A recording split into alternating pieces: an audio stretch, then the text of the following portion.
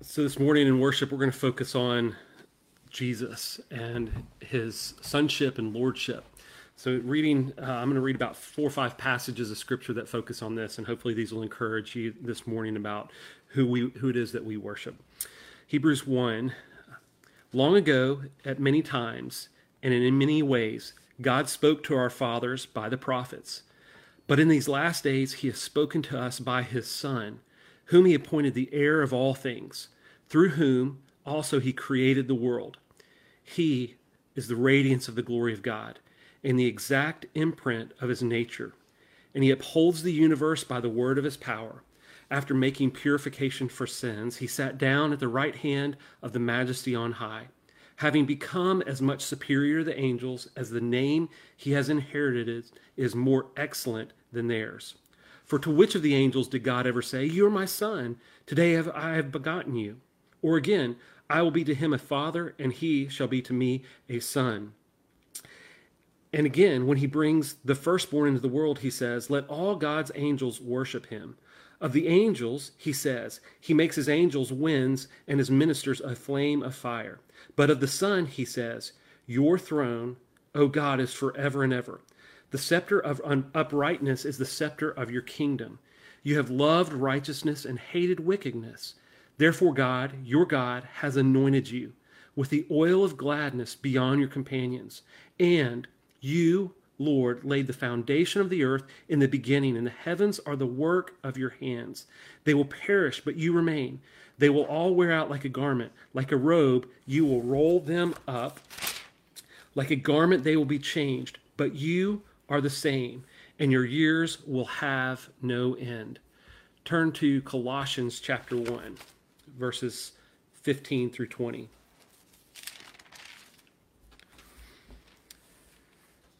Speaking of Jesus, it says, "He is the image of the invisible God, the firstborn of all creation. For by him all things were created in heaven and on earth, visible and invisible, whether thrones or dominions or rulers or authorities. All things were created through him and for him. And he is before all things, and in him all things hold together. And he is the head of the body, the church.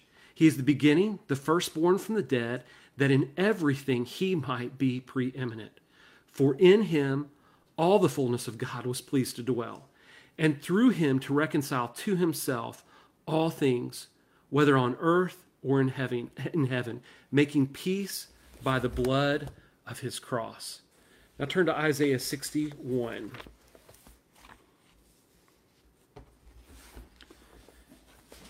We're going to read verses 1 through 3 of Isaiah 61.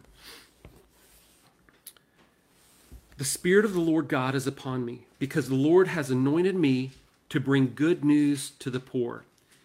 He has sent me to bind up the brokenhearted, to proclaim liberty to the captives, and the opening of the prison to those who are bound, to proclaim the year of the Lord's favor and the day of vengeance of our God, to comfort all who mourn, to grant to those who mourn in Zion, to give them a beautiful headdress instead of ashes, the oil of gladness instead of mourning, the garment of praise instead of a faint spirit, that they may be called oaks of righteousness, the planting of the Lord, that he may be glorified." Keep your hand in Isaiah 61 and turn over to John chapter 1.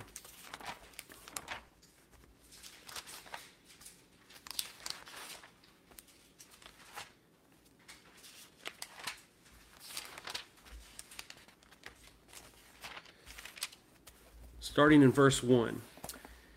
"In the beginning was the Word, and the Word was with God, and the Word was God. He was in the beginning with God. All things were made through him, and without him was not anything made that was made. In him was life, and the life was the light of men. The light shines in the darkness, and the darkness has not overcome it. There was a man sent from God whose name was John. He came as a witness to bear witness about the light, that all might believe through him. He was not the light, but he came to bear witness about the light. The true light, which enlightens everyone, was coming into the world. He was in the world, and the world was made through him, yet the world did not know him. He came to his own, and his own people did not receive him. But to all who did receive him, who believed in his name, he gave the right to become children of God, who were born not of blood, nor of the will of the flesh, nor of the will of man, but of God. And the Word became flesh and dwelt among us. And we have seen his glory, glory as of the only Son from the Father, full of grace and truth. Now turn to Isaiah 63.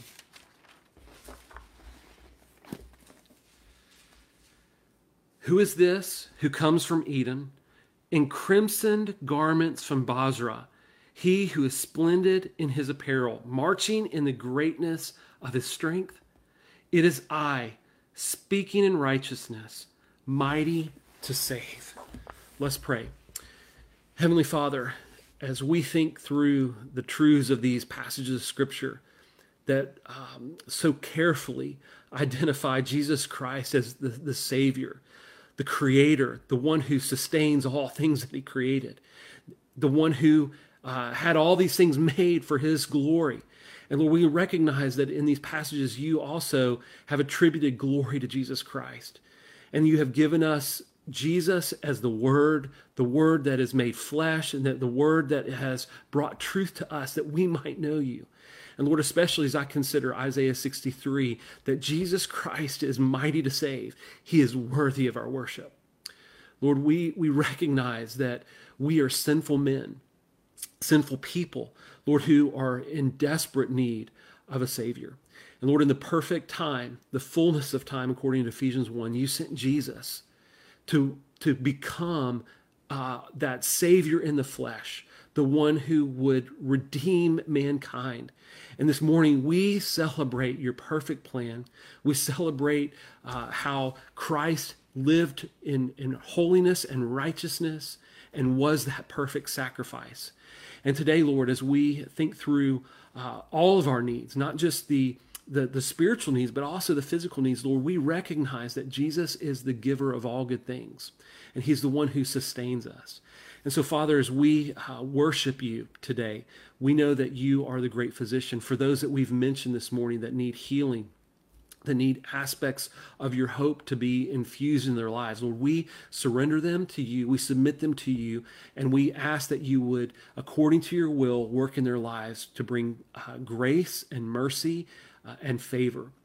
Father, today, as we journey through Matthew, the Gospel of Matthew, and consider Jesus' encounter with the Pharisees over the healing of a demon-possessed man, I pray that you give us insight into the truth of Scripture. And Lord, again, it would help us to understand the authority of Jesus, that he is your representation, your perfect representation of your glory and your power. So, Father, may your Spirit today speak to us clearly as we open the Word and as we consider its truths. We worship you, Jesus, because you are worthy of worship. And we pray these things in your name. Amen. Well, we're going to continue in Matthew 12. And I'm excited about this passage, especially coming out of last week's message where we considered Jesus being confronted by the Pharisees on the Sabbath day as he had done some healing. We showed or saw last week how Matthew indicated that Jesus is the Lord of the Sabbath. And today we're going to explore that topic a little bit further and maybe a little different angle on this. So I want us to think through this message with care. And one of the things that has greatly impacted my thought process as I've considered this is the manner in which the Pharisees continued to angle their attacks on Jesus. They continue to try to work these angles in such a way that Jesus couldn't escape. And oftentimes they were very confrontational, and other times they were also very subtle. And especially this week, I've thought about the way that they've angled this attack on Jesus. And I think that this is an angle and a method that people still use to this day. And that is an angle that addresses a subtle attack on Jesus with bad logic. Where they don't understand the truth and they become very critical. And when I say they don't understand the truth, they're not looking at the truth of Scripture and the truth of Jesus' message. And so they get hints and aspects of things, but in that they don't rightly look at the truth of what Jesus has done and taught. I've got something wobbling in front of me. I'm laying down. Sorry about that distraction. So let's read Matthew chapter 12, and we're going to begin in verses 22 through 37. That's our text for this morning. So let's read that together. Then a demon-oppressed man who was blind and mute was brought to him, and he healed him so that the man spoke and saw. And all the people were amazed and said, "Can this be the son of David?" But when the Pharisees heard it, they said, "It's only by Beelzebul, that the prince of demons, that this man cast out demons." Knowing their thoughts, Jesus said to them, "Every kingdom divided against itself is laid waste, and no city or house divided against itself will stand. And if Satan cast out Satan, he is divided against himself. How then will his kingdom stand? And if I cast out demons by Beelzebul, by whom do your sons cast them out? Therefore they will be your judges. But if it is by the Spirit of God that I cast out demons, then the kingdom of God has come upon you. Or how can someone enter a strong man's house and plunder his goods, unless he first binds the strong man? Then indeed he may plunder his house. Whoever is not with me is against me, and whoever does not gather with me scatters. Therefore I tell you, every sin and blasphemy will be forgiven people, but the blasphemy against the Spirit will not be forgiven. And whoever speaks a word against the Son of Man will be forgiven. But whoever speaks against the Holy Spirit will not be forgiven, either in this age or in the age to come. Verse 33, either make the tree good and its fruit good, or make the tree bad and its fruit bad, for the tree is known by its fruit. You brood of vipers, how can you speak good when you are evil? For out of the abundance of the heart the mouth speaks. The good person out of his good treasure brings forth good, and the evil person out of his evil treasure brings forth evil. I tell you, on the day of judgment, people will give account for every careless word they speak. For by your words you will be justified, and by your words you will be condemned. So as we begin to look at the text and consider a couple of ideas that the Pharisees charged Jesus with, I want to give you this principle. The argument that the Pharisees used was one actually that was distracting and confusing. And what Jesus does is he actually points out the illogical nature of their accusations against him. Because what the Pharisees were doing is they were concluding that Jesus was actually casting out demons by the power of Beelzebub. Jesus, what he did is he pointed out that this argument is actually not based on the principles of Scripture. It was an argument that was external to Scripture. They weren't bringing the truth of what the Scriptures had taught them and what they were supposed to be studying as students of the Scriptures and the law. So they had trumped this argument up. So first of all, it was not based on the Scripture itself. Second of all, it was fallacious. It simply didn't make sense. How does it make sense that Satan would undo his work and that would be something that would actually enhance his work? So Jesus points out that this doesn't make any sense. And so it's the third aspect is that the Pharisees, they also ignored the divinity and glory of Jesus. And I think that's probably the most important part of their failure. That by ignoring the power, the divinity, and the glory of Jesus that he'd been operating with consistently up to this point, they were missing the whole point of who Jesus was and how the Holy Spirit was revealing these things to the audience of Jesus and especially them. So what Jesus ultimately concludes, and we can see this, he says, here in verse 28, but if it is by the Spirit of God that I cast out demons, then the kingdom of God has come upon you. So Jesus breaks down their argument and he points to this very simple fact. If your argument is full of fallacy, if it's missing the point, if it's done without looking at Scripture, all of those things must mean that this is actually done by the work of God, and that means that his kingdom is present with you. So Jesus is once again elevating himself as the authority and the fulfillment of all the prophecies of the Old Testament. We've seen that again and again throughout Matthew's Gospels, this concept of fulfill. Matthew's employed the word himself, Jesus has employed the word, and he's pointing back to him being the fulfillment of all the prophecies and how he was the Messiah present in their age. So when I think that, and this is where I want to connect some dots real quickly. I mentioned that this argument or process by the Pharisees is often repeated even in our day and age. I think there are many people that we encounter that are adverse to Christianity, adverse to the faith, that are argumentative about our faith. And what they do is they bring external arguments. They fail to recognize the truth of Scripture. Maybe they don't know it. Maybe they don't want to consider it. But they make their arguments based on something other than the truth of the Scriptures. And I think that's a key. And that doesn't mean that we can't use reason and logic. Certainly we are to use those things. But we must do those consistently with the Scriptures. And for us as believers, what we need to do is we need to know the Word well so that we can go back and point these things out. Because the importance of the Word is how we understand these things. So if I was to summarize what this concept is amongst people that are opposed to Christians or opponents to Christ, it's actually shows a rebelliousness in their hearts, that they are not willing to surrender. And we need to be, one, patient with that rebelliousness. We need to two, I think, take them back to the Word again and again, because the Word is the power of the gospel unto salvation. So as I was reading, preparing this message, one of the things that I've been doing is also doing some research for doctoral work. And in my research, I came across this article by John Piper in the Reformed Journal. And this is actually something he wrote in 1976. And I found this very interesting and also very applicable to the message today.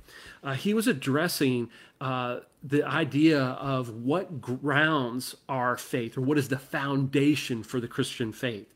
And in particular, Piper did his doctoral work in Germany. So one of the things that he was doing was wrestling with German scholarship. And one of the men that he was addressing was Wolfhart Pannenberg. And Pannenberg was a German theologian who attempted to ground faith. And this is not totally bad, but it's inadequate in and of itself. What Pannenberg did, he tried to ground faith only in historical reasoning.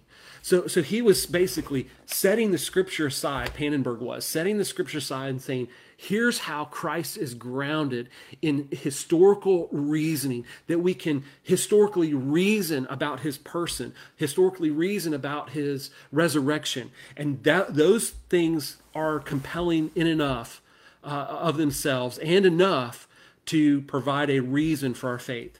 And I appreciated Piper's engagement with Pannenberg's thoughts, because Piper said, yes, he's not totally wrong in the importance of historical reasoning, but Piper emphasized that is not enough. And one of the things that Piper did was he went back to one of his heroes in the faith, Jonathan Edwards.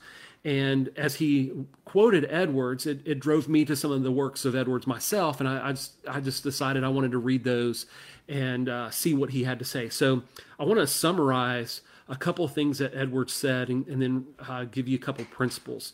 So first of all, what Edwards says, we must come to an understanding of the things of God by as how God uses the Holy Spirit, and how the Holy Spirit utilizes the gospel truth to convince us of the message of the gospel. See, genuine understanding of the gospel doesn't come about by anything other than the word itself. So the Holy Spirit always amplifies the Word of God. Let me illustrate that with a couple of biblical illustrations, or examples is a better word. Do you remember what Peter struggled with? Peter struggled with a denial of Christ. But at points, Peter also got it really right. In Matthew chapter 16, we have this account where Jesus asked, who do people say I am? And the disciples responded, and then he turned to them and he says, who do you say that I am? And Peter replied this, you are the Christ, the Son of the living God. And listen to how Jesus answered Peter and the disciples there. He said, "Blessed are you, Simon Bar-Jonah." Now here's the key. "For flesh and blood has not revealed this to you, but my Father who is in heaven." So what Jesus is establishing is the truth of the gospel is not found by external means. It's found by the Holy Spirit through the work that he does as the Father has commissioned him to take the truth of Scripture and reveal those things to us. Furthermore, listen to this passage in 1 Corinthians 2, verses 9 through 11, where Paul echoes the same idea. He says, "But as it is written, what no eye has seen, nor ear heard, nor the heart of man imagined, what God has prepared for those who love him. These things that God has revealed to us through the Spirit. For the Spirit searches everything, even the depths of God. For who knows a person's thoughts except the spirit of that person which is in him? So also, no one comprehends the thoughts of God except the Spirit of God." So here's the point. The Pharisees were looking at external means. They were looking at outside reason, outside logic. But what Jesus was emphasizing was that the gospel truths are only discovered as the Holy Spirit reveals those things to us through the truth of Scripture. So Jonathan Edwards further emphasized this idea.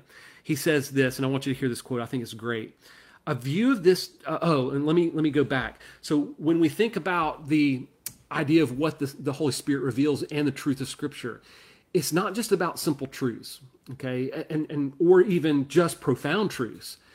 All of it really points to the divine person of Jesus and his glory. Now let me say that again. It's not just about truth. It's not just about principles of truth. All that the Holy Spirit wants to reveal to us is about the divine person of Jesus Christ and his glory. So now I want you to go back real quickly and think about the things that I emphasized in the scriptures that we read for our worship time this morning.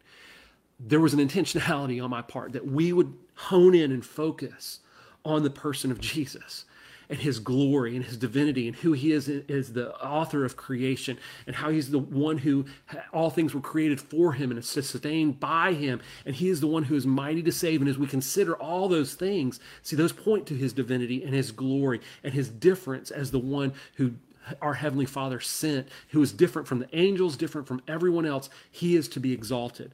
So now listen to what Edwards says to emphasize this idea about the divinity and glory of Christ. He says, "A view of this divine glory directly convinces the mind of the divinity of these things, as the glory is in itself a direct, clear, and all-conquering evidence of it, especially when clearly discovered, or when the supernatural sense is given in a good degree.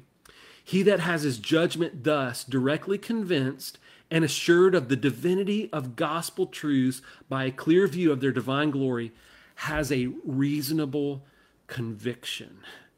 So what I love about what Edwards is saying is, when we look at the internal things of Scripture and the Holy Spirit uses those things to reveal the divine glory and person of Jesus Christ, that's when a conviction takes hold of us that is undeniable, that transforms us with passion and zeal and joy and enthusiasm. And the list of adjectives could go on forever about the positive things that we experience because of Christ. And so it's not something that we can just shelf and say, okay, well, we don't really react to. When the Holy Spirit is revealing those things to us, we can't help but be transformed. And so when you think about the context of what we're looking at in this passage, here Jesus has healed this demon-possessed man. The Pharisees, they come in and they critique him and they criticize him and they throw this irrational, illogical argument against Jesus because they've not encountered the true glory and divinity of Christ in the right way. And so they're holding Jesus at bay. And the truth is their hearts are hardened and they're becoming callous to Christ. And even in last week's text, we saw that they sought a way to destroy him, so that they were being so polarized against Christ that they were approaching things in the wrong way. And Jesus confronts them. So that's what I want us to look at next. How does Jesus respond to the Pharisees in this? Not just teaching truth, but he begins to correct them. And I think this is a key. So first of all, he responds by employing correct logic. Let's look at verses 25 through 32. It says, knowing their thoughts, Jesus said to them, it is only by Beelzebul, that the prince of darkness, that this man cast out demons.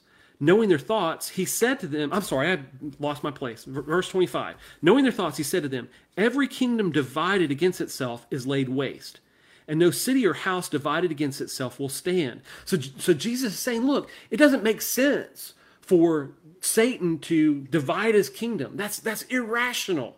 And then he says, look, in verse 26, he says this, and if Satan casts out Satan, he's divided against himself. How then will his kingdom stand? And he goes on, and if I cast out demons by Beelzebul, by whom do your sons cast them out? Therefore, they will be your judges. So here, he destroys their argument with logic, and then he gives them this answer according to their own practices. Now, if you recall, in Acts 19, there's this interesting account where there's 7 sons of a Pharisee named Sceva that actually go and they begin to cast out demons, and they have recognized that the followers of Jesus are able to do this. And so they begin to try to employ the name of Christ themselves. And so what happens is, or the name of Jesus themselves. And what happens is they're trying to exorcise this demon. They employ Jesus' name, and the demon looks at the 7 sons of Sceva and he says, I know these people and I know Jesus, but I don't know who you are, and you have no authority. And the demon literally jumps them, beats them up, tears their clothes, and they run out afraid. So what we have there is an illustration of how the Pharisees and their sons were actually employing certain techniques to try to exorcise demons. And so Jesus is calling out the Pharisees saying, look, your sons are trying to do these very things. But if they're not doing it by the right means, but they're still at some kind of level maybe having success, what makes you think that I don't have more authority? So Jesus is taking their own practices and holding up a mirror and saying, you're inaccurate, it's inappropriate how you're arguing these things. I am the one who has greater authority than even your sons. And if you're not challenging them in their practices, why would you ever be challenging me? And so that's why Jesus then corrects the Pharisees about his authority. And he does that with this interesting illustration. So look at verse 29. Jesus says, or how can someone enter a strong man's house and plunder his good unless he first binds the strong man? Then indeed he may plunder his house. Whoever is not with me is against me, and whoever does not gather with me scatters. So here's the illustration that Jesus employs about the strong man. He's equating the strong man to Satan.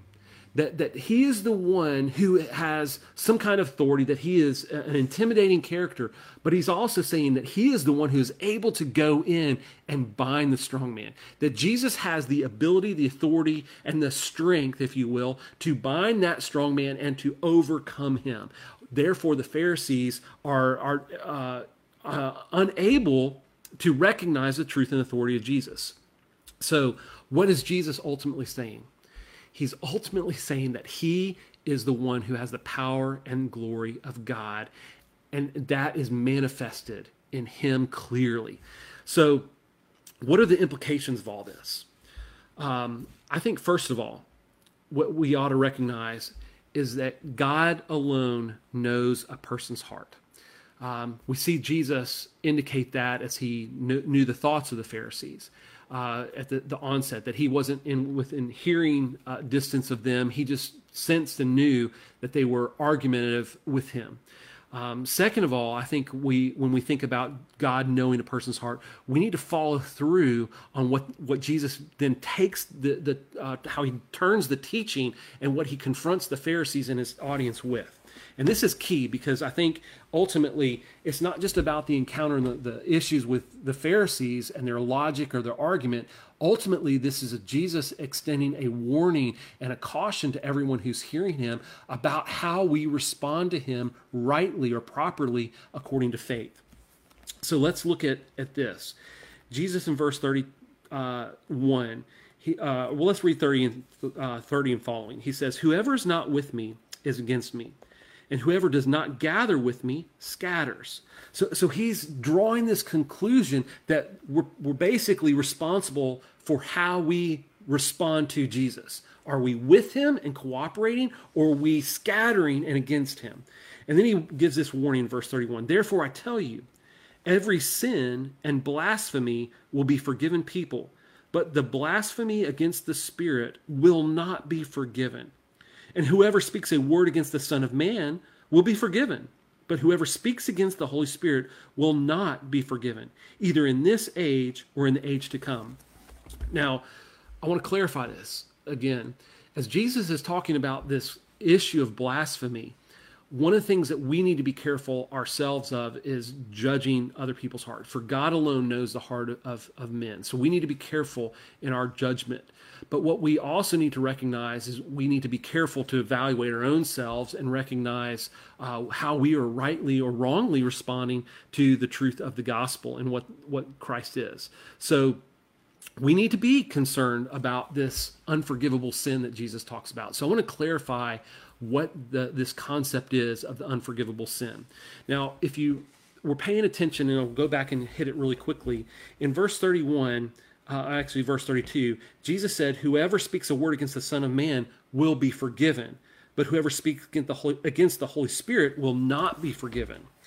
So Jesus delineates a response to him versus the Holy Spirit, and we need to understand why that is. The best way I can do that is to illustrate how some people responded to Christ that we have evidence of in the Scripture and testimony of. First of all, we see here that Jesus is warning the Pharisees. They were the ones that were hardening their hearts against him. But there were others in Scripture that we see who responded to Jesus with denials. Peter was one. You recall that Peter denied Christ 3 times, and that Jesus had to walk through a restoration with Peter. Now, interestingly enough, Peter was forgiven. So there's an aspect of what Jesus is indicating that when we deny him, that can actually be forgiven. But he says we are not to deny the work of the Spirit and his testimony. Now, why would that be? Why would that be considered the unforgivable sin? Well, I think, and scholars that I've studied would agree with this, that the reason that the sin against the Holy Spirit is unforgivable is because he is the one who takes the Scripture and bears witness to the Scripture. And if we are denying the Holy Spirit and his work, and we're preventing ourselves from listening to his work, we're breaking down the ultimate means by which our Heavenly Father has, through his divine works of providence, instituted the means of salvation. And so we can be forgiven of Christ when we've mistreated his name or not considered him rightly. But if we're denying the work of the Holy Spirit, we're entering into a dangerous position where the Holy Spirit will stop his work and use of the Scripture, and we're preventing him from really revealing the divine person and glory of Christ. So we've got to be cautious about that. So I was reading and came across this. I think this is a good quote. It's a little lengthy, but this is by William Hendrickson. And it's interesting. Several different scholars had quoted this very passage. So I want to read this because I think it's so good. He says, in terms of this hardening of our hearts towards the Holy Spirit, he says, for penitence, and he's referring to the Pharisees here, but I think it's a good point for us to relate to our own lives. For penitence, they substitute hardening. For confession, plotting. Thus, by means of their own criminal and completely inexcusable callousness, they are dooming themselves. Their sin is unpardonable because they are unwilling to tread the path that leads to pardon. For thief, an adulterer, and a murderer, there's hope. The message of the gospel may cause him to cry out, "Oh God, be merciful to me, the sinner." But when a man has become hardened so that he has made up his mind not to pay any attention to the promptings of the Spirit, not even to listen to his pleading and warning voice, he has placed himself on the road that leads to perdition. He has sinned the sin unto death. I think that's a good point of warning for every one of us to make sure that people that we encounter and ourselves, that we are encouraging them to respond to the truth of the gospel and the work of the Holy Spirit. So I want to take a quick minute to remind you of what Edwards emphasized, is that when we encounter the divinity of Christ, it happens because of the work of the Spirit. So that we must realize that when we look into the Word of God, the Spirit reveals the truth, and it confronts our hearts and our sinfulness, and it shows us who Christ is and who we are, and we recognize that we need Christ desperately. And so the Spirit brings forth the truth and the light, and we are convinced of the divinity and glory of Jesus. And that leads us to a couple key points, and I'll remind you this through some scripture. It reminds us that when we encounter that truth, that we think that Jesus is Lord. And the scriptures tell us that when we confess with our mouth that Jesus is Lord, and we believe in our hearts that God raised him from the dead, we will be saved. Because with the heart, one believes and is justified, and with the mouth, one confesses and is saved. And that's what I think Jesus is emphasizing. So look back at Matthew chapter 12, verse 33 and following. He says, either make the tree good and its fruit good, or make the tree bad and its fruit bad. For the tree is known by its fruit. See, when we respond to the truth, the word of God, we are seeing it bear fruit in our lives. And he confronts the Pharisees again in verse 34. You brood of vipers, how can you speak good when you are evil? For out of the abundance of the heart, the mouth speaks. So what Romans 10, 9, and 10 is saying is when we recognize who Jesus is, we believe in our hearts that he is Lord, or he has been raised from the dead, and we confess with our mouths that he is Lord. Those two things line up, the heart and the mouth. And so that's what Jesus continues to reveal here. He says the good person, verse 35, the good person out of his good treasure brings forth good. And the evil person out of his evil treasure brings forth evil. So he's drawing this contrast between the two. And he says then in verse 36, I tell you, on the day of judgment, people will give account for every careless word they speak. For by your words you will be justified, and by your words you will be condemned. Jesus isn't saying that our words are actually what necessarily condemns us. He's saying they reveal what's happening in the depth of our hearts. And our confession shows the heart of transformation or hardening. And so what we've got to be careful of is listening to the hope of the gospel. So as he shares this, I was started thinking about some other texts that reveal the power and the authority of the word. And Romans 1:4 is one of those passages. I want us to turn there real quickly.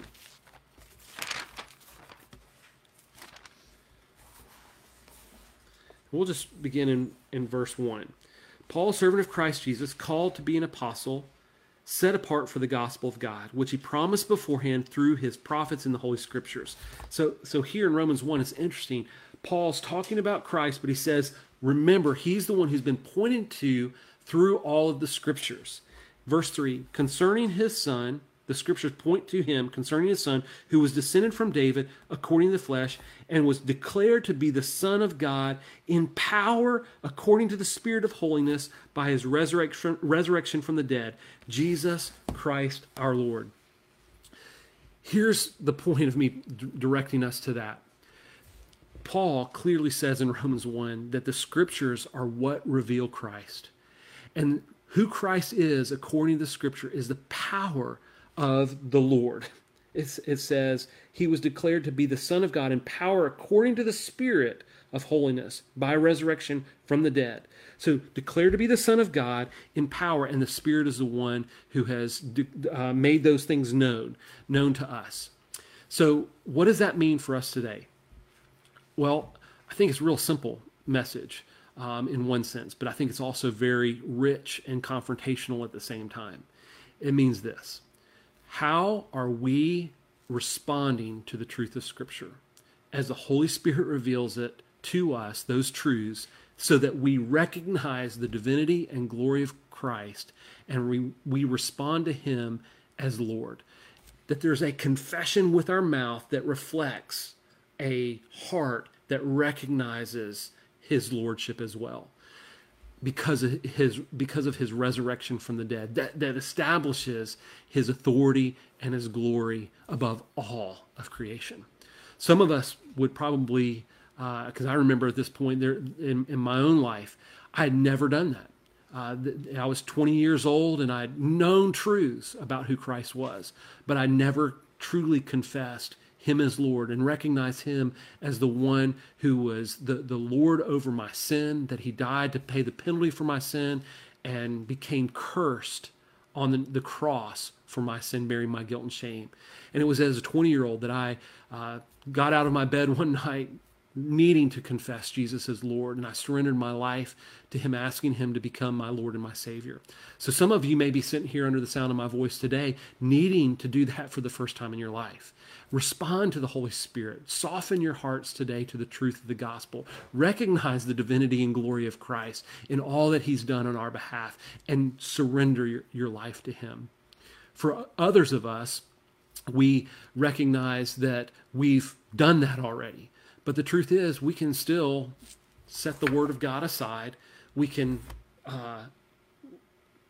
emphasize and lean into our own rationality and other things that are external in our lives rather than the authority of God's Word. So maybe the lesson and point of conviction for us today is to come back and make sure that the authority of God's Word is what we're constantly surrendering to in our lives, that we're not just, and in that, not just looking to the principles that the Word of God offers, because that can be wisdom and it's good wisdom, but in that, it's really about the way and manner in which we relate to Christ in his divinity and his glory. I think Edwards is right. I think others that I'm reading right now are right. Piper, as he points this out, the foundation is not about historicity, though that's helpful. The foundation of our faith is simply about the glory and divinity of Christ. So I don't know where you are, what you're addressing in your life, how malleable and sensitive you are to the things of God. But I assure you of this: if you will study the Word and you'll submit yourself to the Spirit's teaching and his leadership, as the Word of God takes more and more hold of your heart, and you see the divinity and glory of Christ, your life will be transformed, because there's nothing that's more pleasing, more edifying. There's not a point that our worship is more rightly grounded than in recognizing those truths. So I want to encourage you, for every one of us, we need to be people of the Word. We need to be surrendered rightly to the Spirit and his leadership, sensitive to what he wants to teach us as we study the Word of God. Let us be people of the Word. Now, I want to offer this last piece to anyone who is in that first group that I described that may not have come to Christ, and you may be considering these things for the first time in your life. We can't do this like a counseling kind of thing in Facebook, but what we want to encourage you to do is on our website, thegrove431.com, we'd love for you to reach out to us and just fill out through the prayer request that you want more counseling. We'll follow up with you because we want to make sure that you understand the gospel completely and that you have the opportunity to receive counsel about what it means to know Christ personally as your Savior. So I want us to take just a minute to pray this morning before we conclude our time together. So let's bow together. Heavenly Father, this morning, even this week, I met with a friend and we got to pray together for just a couple minutes. And Lord, in that, this overwhelming thought about the divinity, the glory of Christ has captured me in some new ways recently. And Lord, as I think through what this encounter with the Pharisees meant, Lord, over and over again, Jesus showed himself to be authority. In this passage, he demonstrates that he is the Lord of power. And Lord, in that, he is the God of glory, fully God and fully man. And he is worthy of our worship. So today, Heavenly Father, we pray that Jesus would be exalted in our lives.